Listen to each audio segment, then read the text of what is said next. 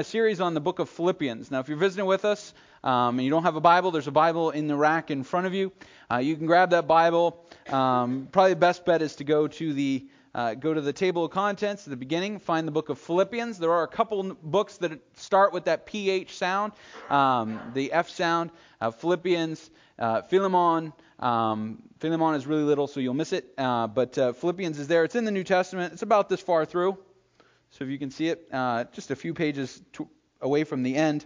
And we're dealing with this. This is a letter written to a church under pressure, written by a guy under pressure.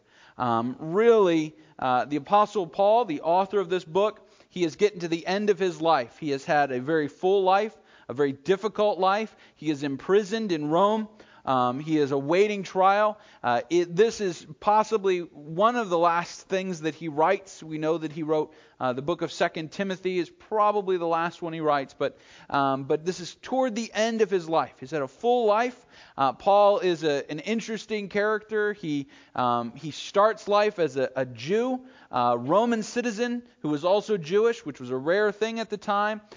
So probably he's not a full-blooded Palestinian Jew. His mother was probably Jewish. His father was probably Roman in some way. But he's Jewish. If you don't know Judaism, the right to be a Jew passes through your mother. All right, so it's a maternal thing. But he's an interesting guy. He's educated at one of the top schools of his day, the School of Gamaliel, and he is an extremely good expositor of the Scriptures. He looks back at the Hebrew Scriptures. He sees all kinds of things. He's also an exceptional speaker, a great writer. He's very, very literate. His Greek is very refined, very well used. He's a very intelligent person. But most importantly, he is the instrument God uses to take the church, take Christianity from being kind of a little Jewish thing to a worldwide faith. He is the one that God uses to reveal that the message of Jesus Christ was not just to the Jews, but to all nations. The word Gentile means nation. The Hebrew word is goyim, those who are not Jewish. And he has done this in this city called Philippi. We abbreviate it Philippi. It's actually a Roman colony. That means that the citizens are not necessarily Roman citizens, and there's a Roman garrison there, a large Roman unit stationed there to kind of fend off the bad guys. We think the city is relatively large at the time.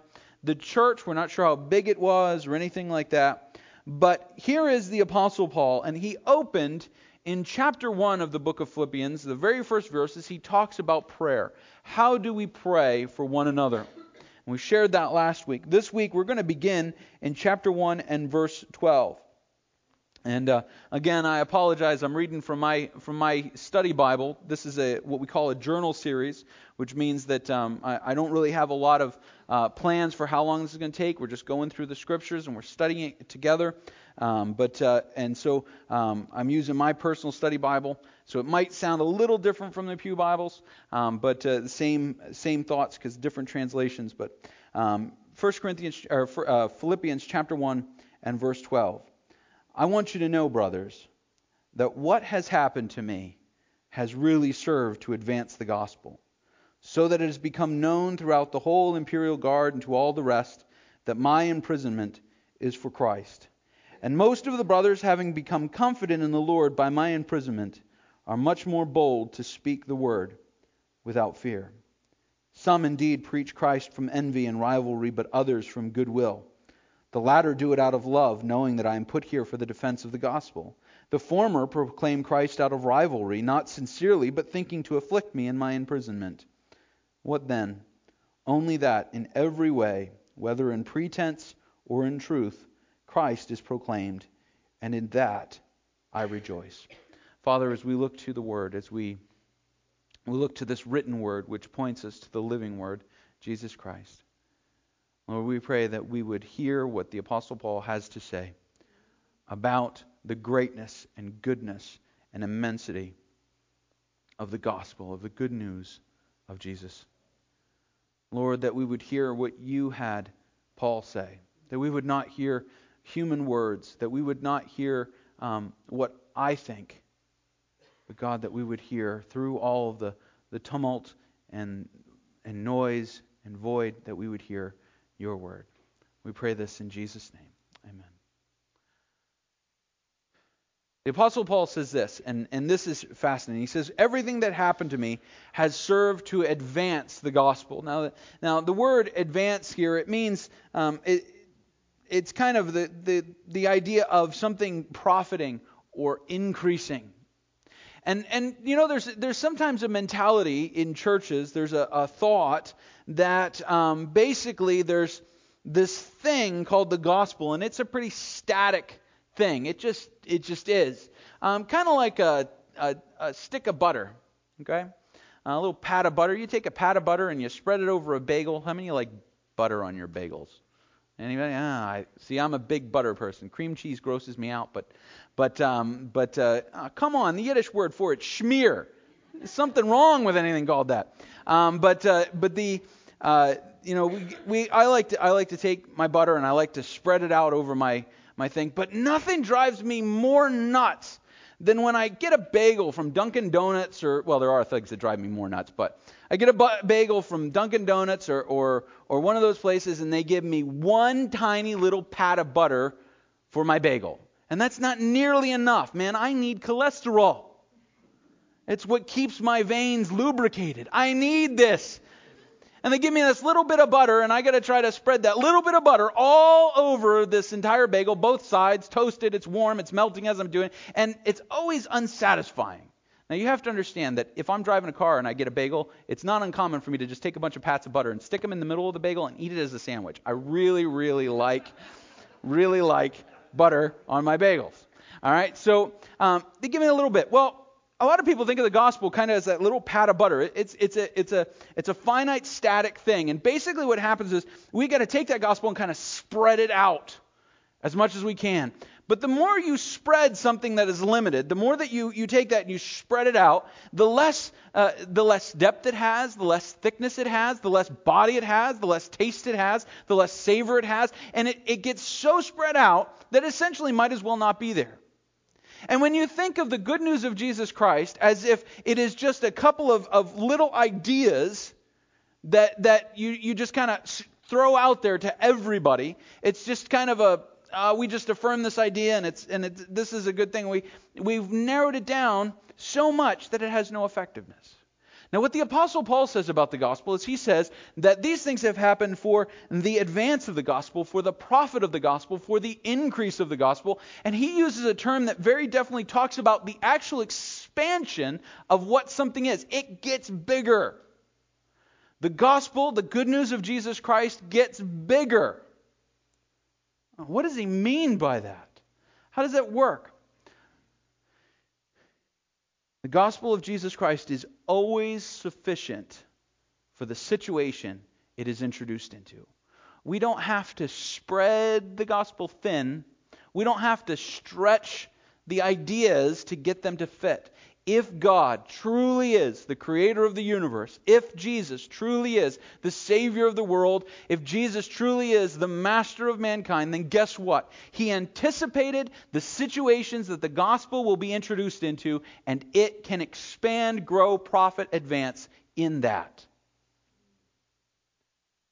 But the difficulty of that is that sometimes we don't see the gospel expanding. We see it as a narrow idea. I remember in college, in a missions class, watching a video about an African church. And in this African church, these people had converted from Islam.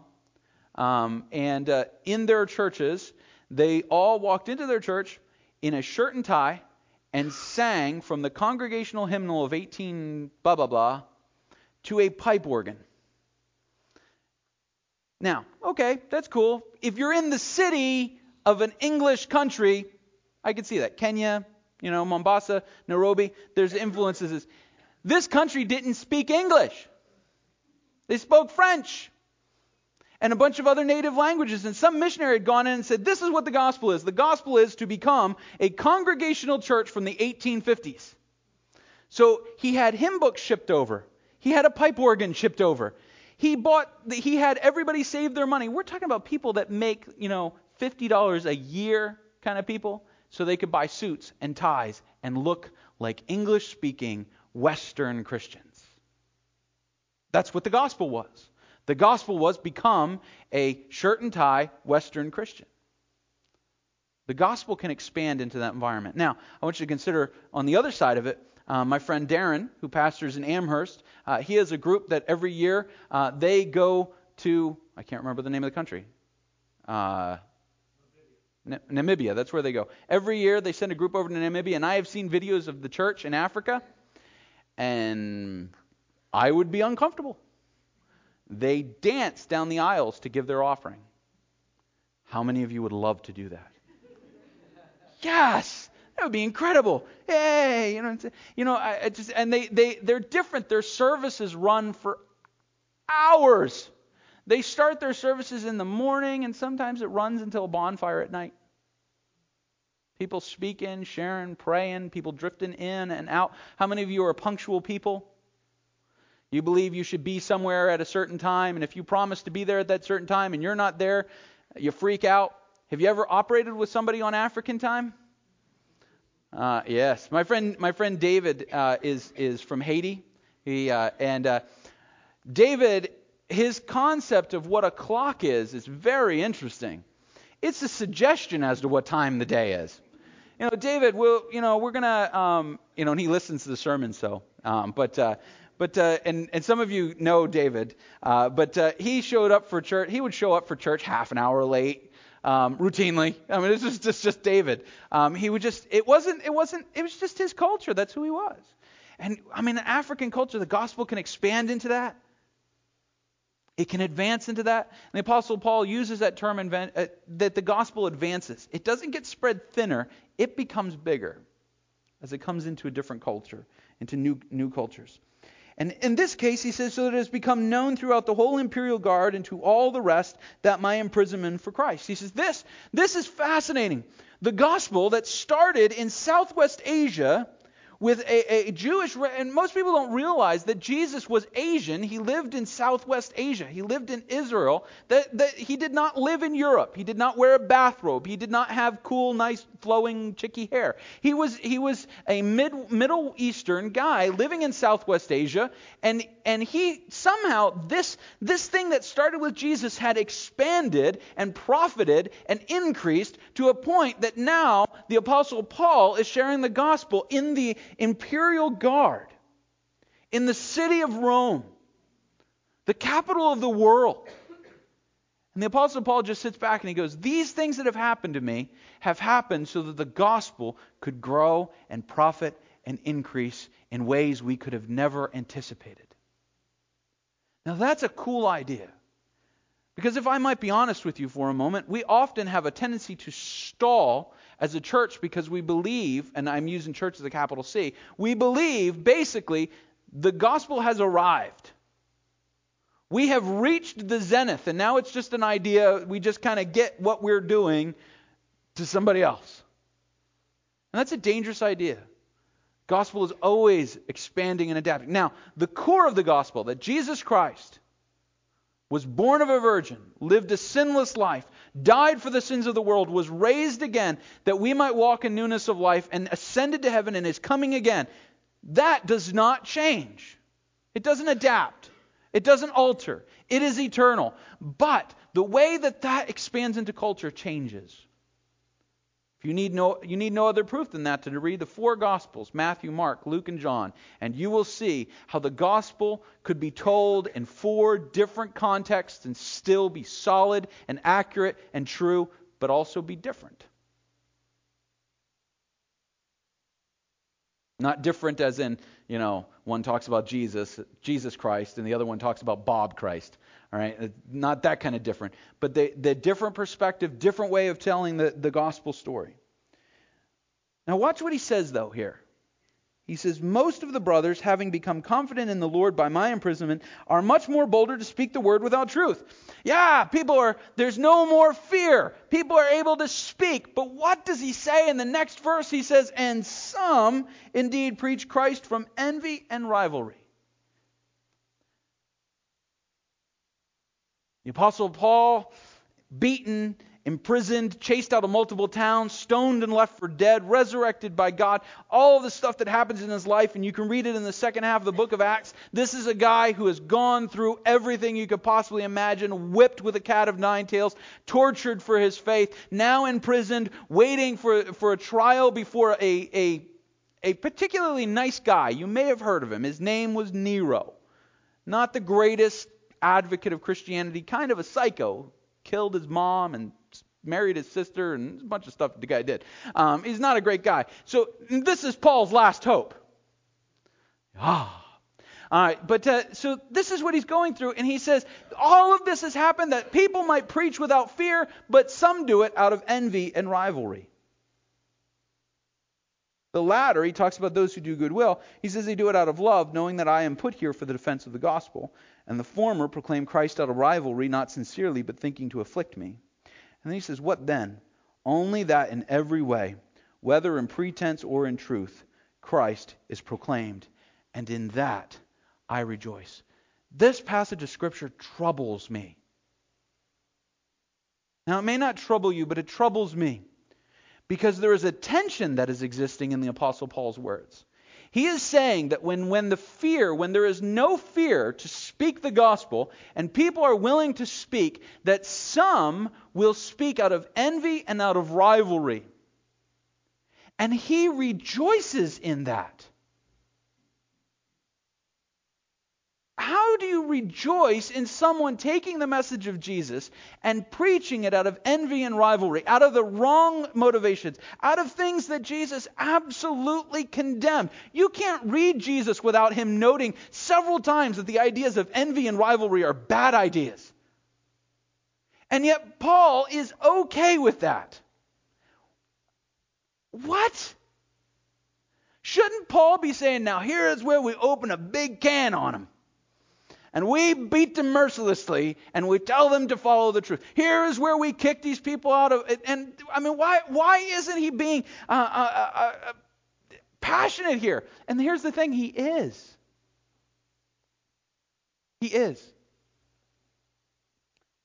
Because you hear last week, you know that what the Apostle Paul prayed for the church was that they would have love, and that it would abound more and more with knowledge and discernment.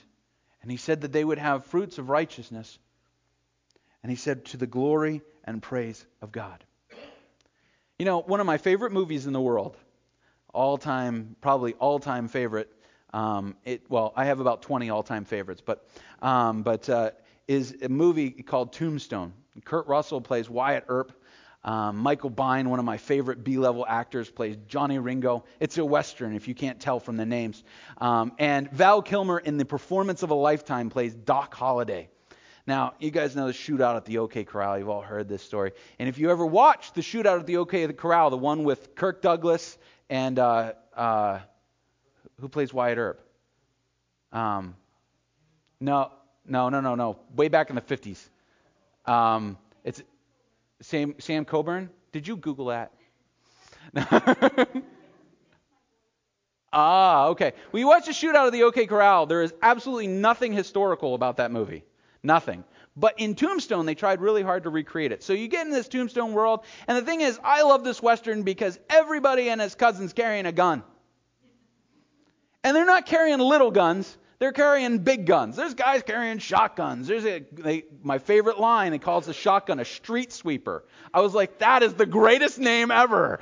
Wyatt Earp has got this massive pistol, you know. And it's Doc Holliday's got the single actions, and he's banging away, and it's fantastic. Great movie. Oh, let's shoot 'em up, go. I know, real life, we don't want people shooting each other, but in this movie, it's just fantastic. But the reality is, I would not in a million years want to live in that world. I don't want the idea of somebody shooting me because they think I cheated in cards. I mean, you're sitting there playing Uno, right? Draw 4, bang! He cheated. No.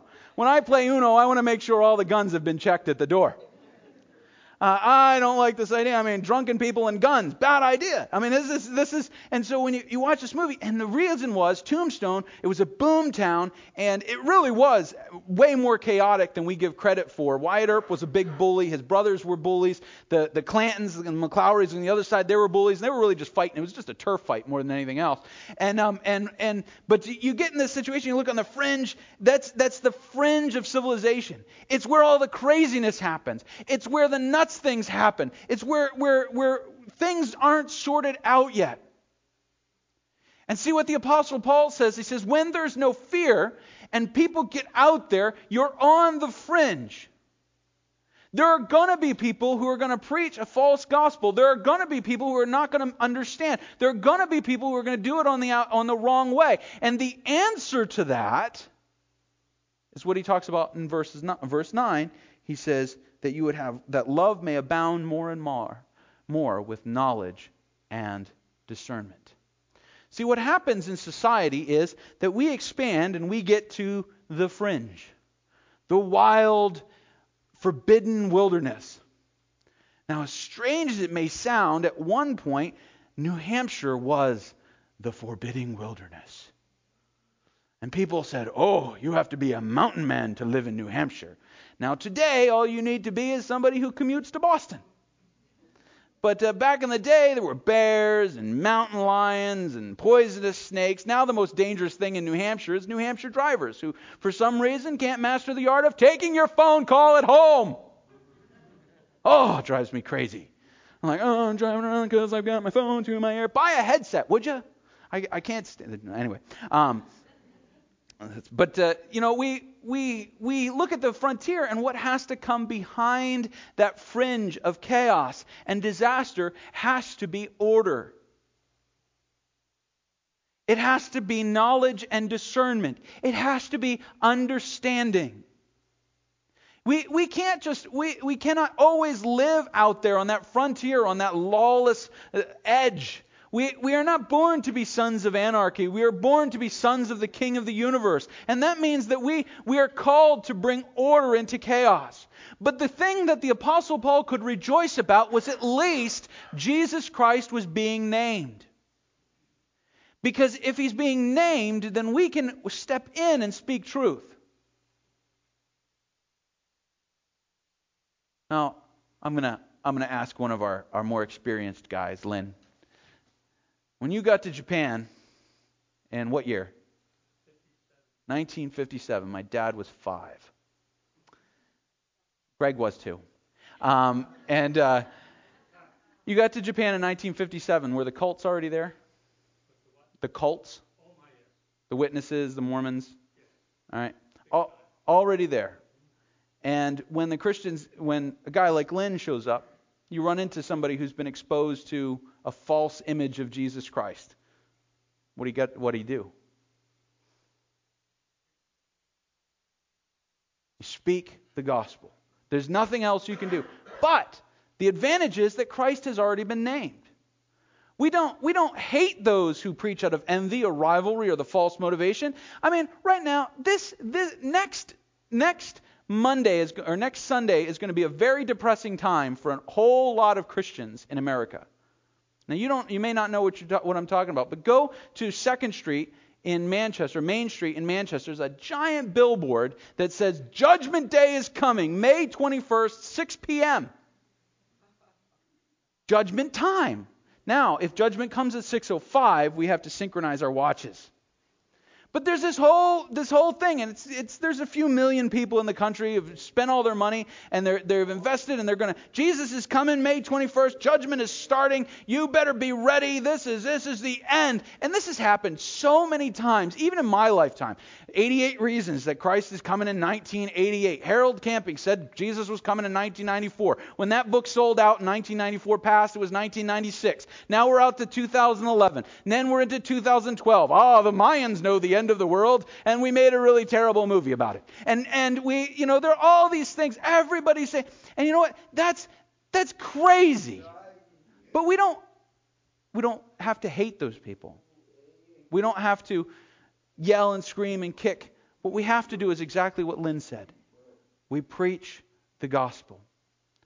Because when people have been exposed to the name Jesus Christ, and it's been abused and it's been corrupted, I actually think, and this is just my personal opinion, but I actually think that when the truth about Jesus Christ is presented and lived out before those people, it is more powerful than you could possibly imagine. The Apostle Paul says this, yes, I will rejoice, for I know that through your prayers and the help of the Spirit of Jesus Christ, this will turn out for my deliverance, as it is my eager expectation and hope that I will not be at all ashamed, but that with full courage, now as always, Christ will be honored in my body, whether by life or by death. For to me is to live as Christ and to die is gain. If I am to live in the flesh, that means fruitful labor for me. Yet which I shall choose, I cannot tell, because I am hard pressed between the two. My desire is to depart and be with Christ, to die, for that is better. But to remain in the flesh is more necessary on your account. Convinced of this, I know that I will remain and continue with you all for your progress and joy in the faith, so that in me you may have ample cause to glory in Christ Jesus because of my coming to you again. Only let your manner of life be worthy of the gospel of Christ, so that whether I come and see you or I am absent, I may hear that you are standing firm in one spirit, with one mind, striving side by side for the faith of the gospel, and not frightened in anything by your opponents. This is a clear sign to them of their destruction, but of your salvation, and that from God. For it has been granted to you that for the sake of Christ you should not only believe in Him, but also suffer for His sake, engaged in the same conflict that you saw I had, and now hear that I still have. The Apostle Paul says, whether I live or die, whether I come to you or I stay, the most important thing to me is that Christ is honored. He says that Christ would be honored in my declarations. In verse 17, he says Christ is proclaimed. He says honored in my body, whether it's life or death. He says honored in your fellowship, in your one spirit, and standing firm and striving together in verse 27. And even honored in your suffering. Because sin and the evil one and corruption and the spirit of Antichrist, which means exactly what it sounds like, things that are opposed to Christ, they will not lay over and die when you walk into a situation. I'm a Christian and I'm here to help. Evil spirits, stand down. I've seen people try to act like that. Like because of who they are, they have power over everything. I'm sorry. The only person that the devils ever tremble before in the Scriptures is Jesus Christ. You can't walk into a context and say, by the power of who I am in control. No. The only one who can overcome evil and corruption and sin, the only one who can bring true justice, the only one who can step into a situation and truly be in control is Jesus. And that's why it is necessary that we as followers of Christ, we honor Christ in our bodies if we have to, by our words when we can, but always we honor Him. You know, this is a marked change in the Apostle Paul. Age, we might say, has brought wisdom. Earlier in his life, the Apostle Paul, you can almost see in his rhetoric that he relishes the idea of people being judged. Now, you have to kind of read it, but he talks about vengeance and justice coming in flames, and he's speaking the truth. But here, he doesn't talk so much about that as he talks about Jesus. He puts Jesus way up here. And he says, look, guys, if somebody preaches Jesus and they preach him wrong, just preach him right. If somebody using a false image of Jesus, just bring in the true one. You know, don't get bogged down with a comparative religion contest. Just preach Jesus. Just speak Jesus. When you suffer, look to Jesus. When you're engaged in conflict, honor Jesus.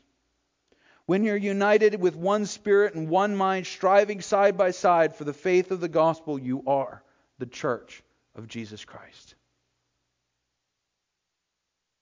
Thankfully, we don't face the opposition the Apostle Paul faced. No time in the recent past or in the immediate future will you be imprisoned for being a Christian in the United States of America. We are very fortunate in that respect. In most of the world, that is not true.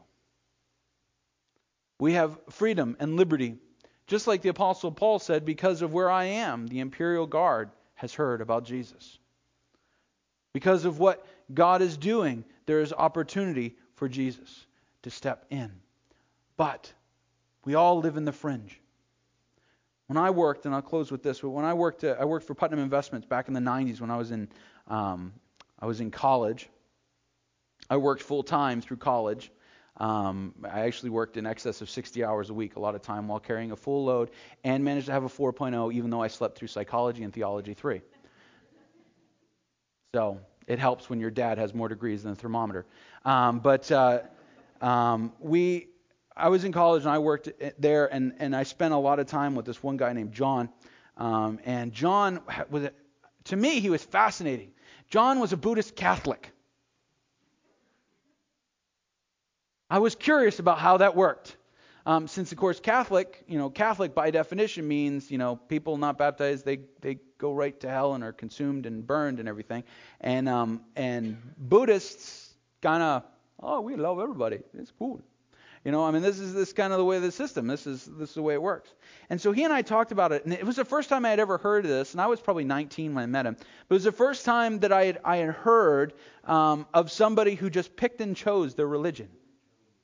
They just picked and chose which pieces they liked. Then I started to realize that Christians do that. We do it all the time. We want a big burly Jesus, we invent a big burly Jesus. We want a loving, compassionate Jesus, we invent a loving, compassionate Jesus. We want to support a specific doctrine, we basically kind of just shoehorn verses that don't fit into our ideas into it, kind of squeeze it in. The infamous favorite one, I was in college, just another illustration, where we spent an entire week of class debating whether a Greek word should be translated for or in. Yeah, exactly. I couldn't sleep in that one. I wasn't allowed to. I wanted to.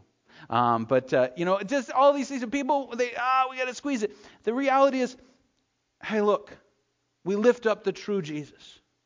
We've got to know who he is. We've got to explore the scriptures. We've got to live the gospel.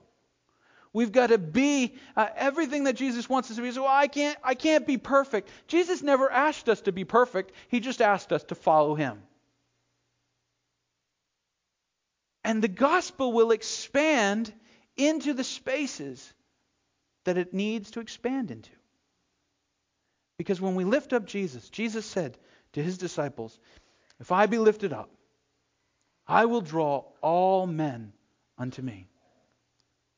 He said, you just honor me, and I will do the work. I will step in, and I will turn you, as crazy as it sounds, into a part of the gospel. Apostle Paul says, don't worry about those who fight. Don't worry about those who are envious and striving and rivalries. And in a sense, he very much defines modern Christianity with envy and rivalry. All of our divisions and mess and disgustingness and everybody condemning everybody else. He just says, honor Christ. And if there is a big idea today, last Sunday's big idea was, hey, God wants a pure and clean vessel so that he can put the fruits of righteousness into it. If there's one big idea this morning, it is this, if you haven't caught it already. Under pressure, honor Christ. No matter what your situation is, no matter where you are, honor Christ. And that, as simple as it sounds, is one of the hardest things we have to do. You know how I know it's the hardest thing we have to do? Because we have to do it all our lives. And that means we're always going to work at it. We're never going to get it. That's why, by the way, the Apostle Paul says, I really wish I could depart and be with Christ. because that's really all I want. I just want to be with Christ. But I know I'm going to stay for a little while, and I have to honor him here for a little while longer. Heavenly Father, truly we desire to know your Son, Jesus Christ. Truly we desire to be honest and broken followers of his name. We all face different pressures. Some of the pressures are internal. Sin that works in our lives that holds us back. Some of the pressures are external. People who wield influence over us. People who abuse the name of Jesus Christ. But regardless, in all of those things, we want to honor Jesus Christ. His is the glory and honor and praise in everything we do, that we might honor him in our bodies and in our speech and in our journeys, in our friendships and our marriages and our families, at our workplaces, in our hobbies and in our devotions, that we might honor you, we might celebrate you. We pray this in Jesus' name.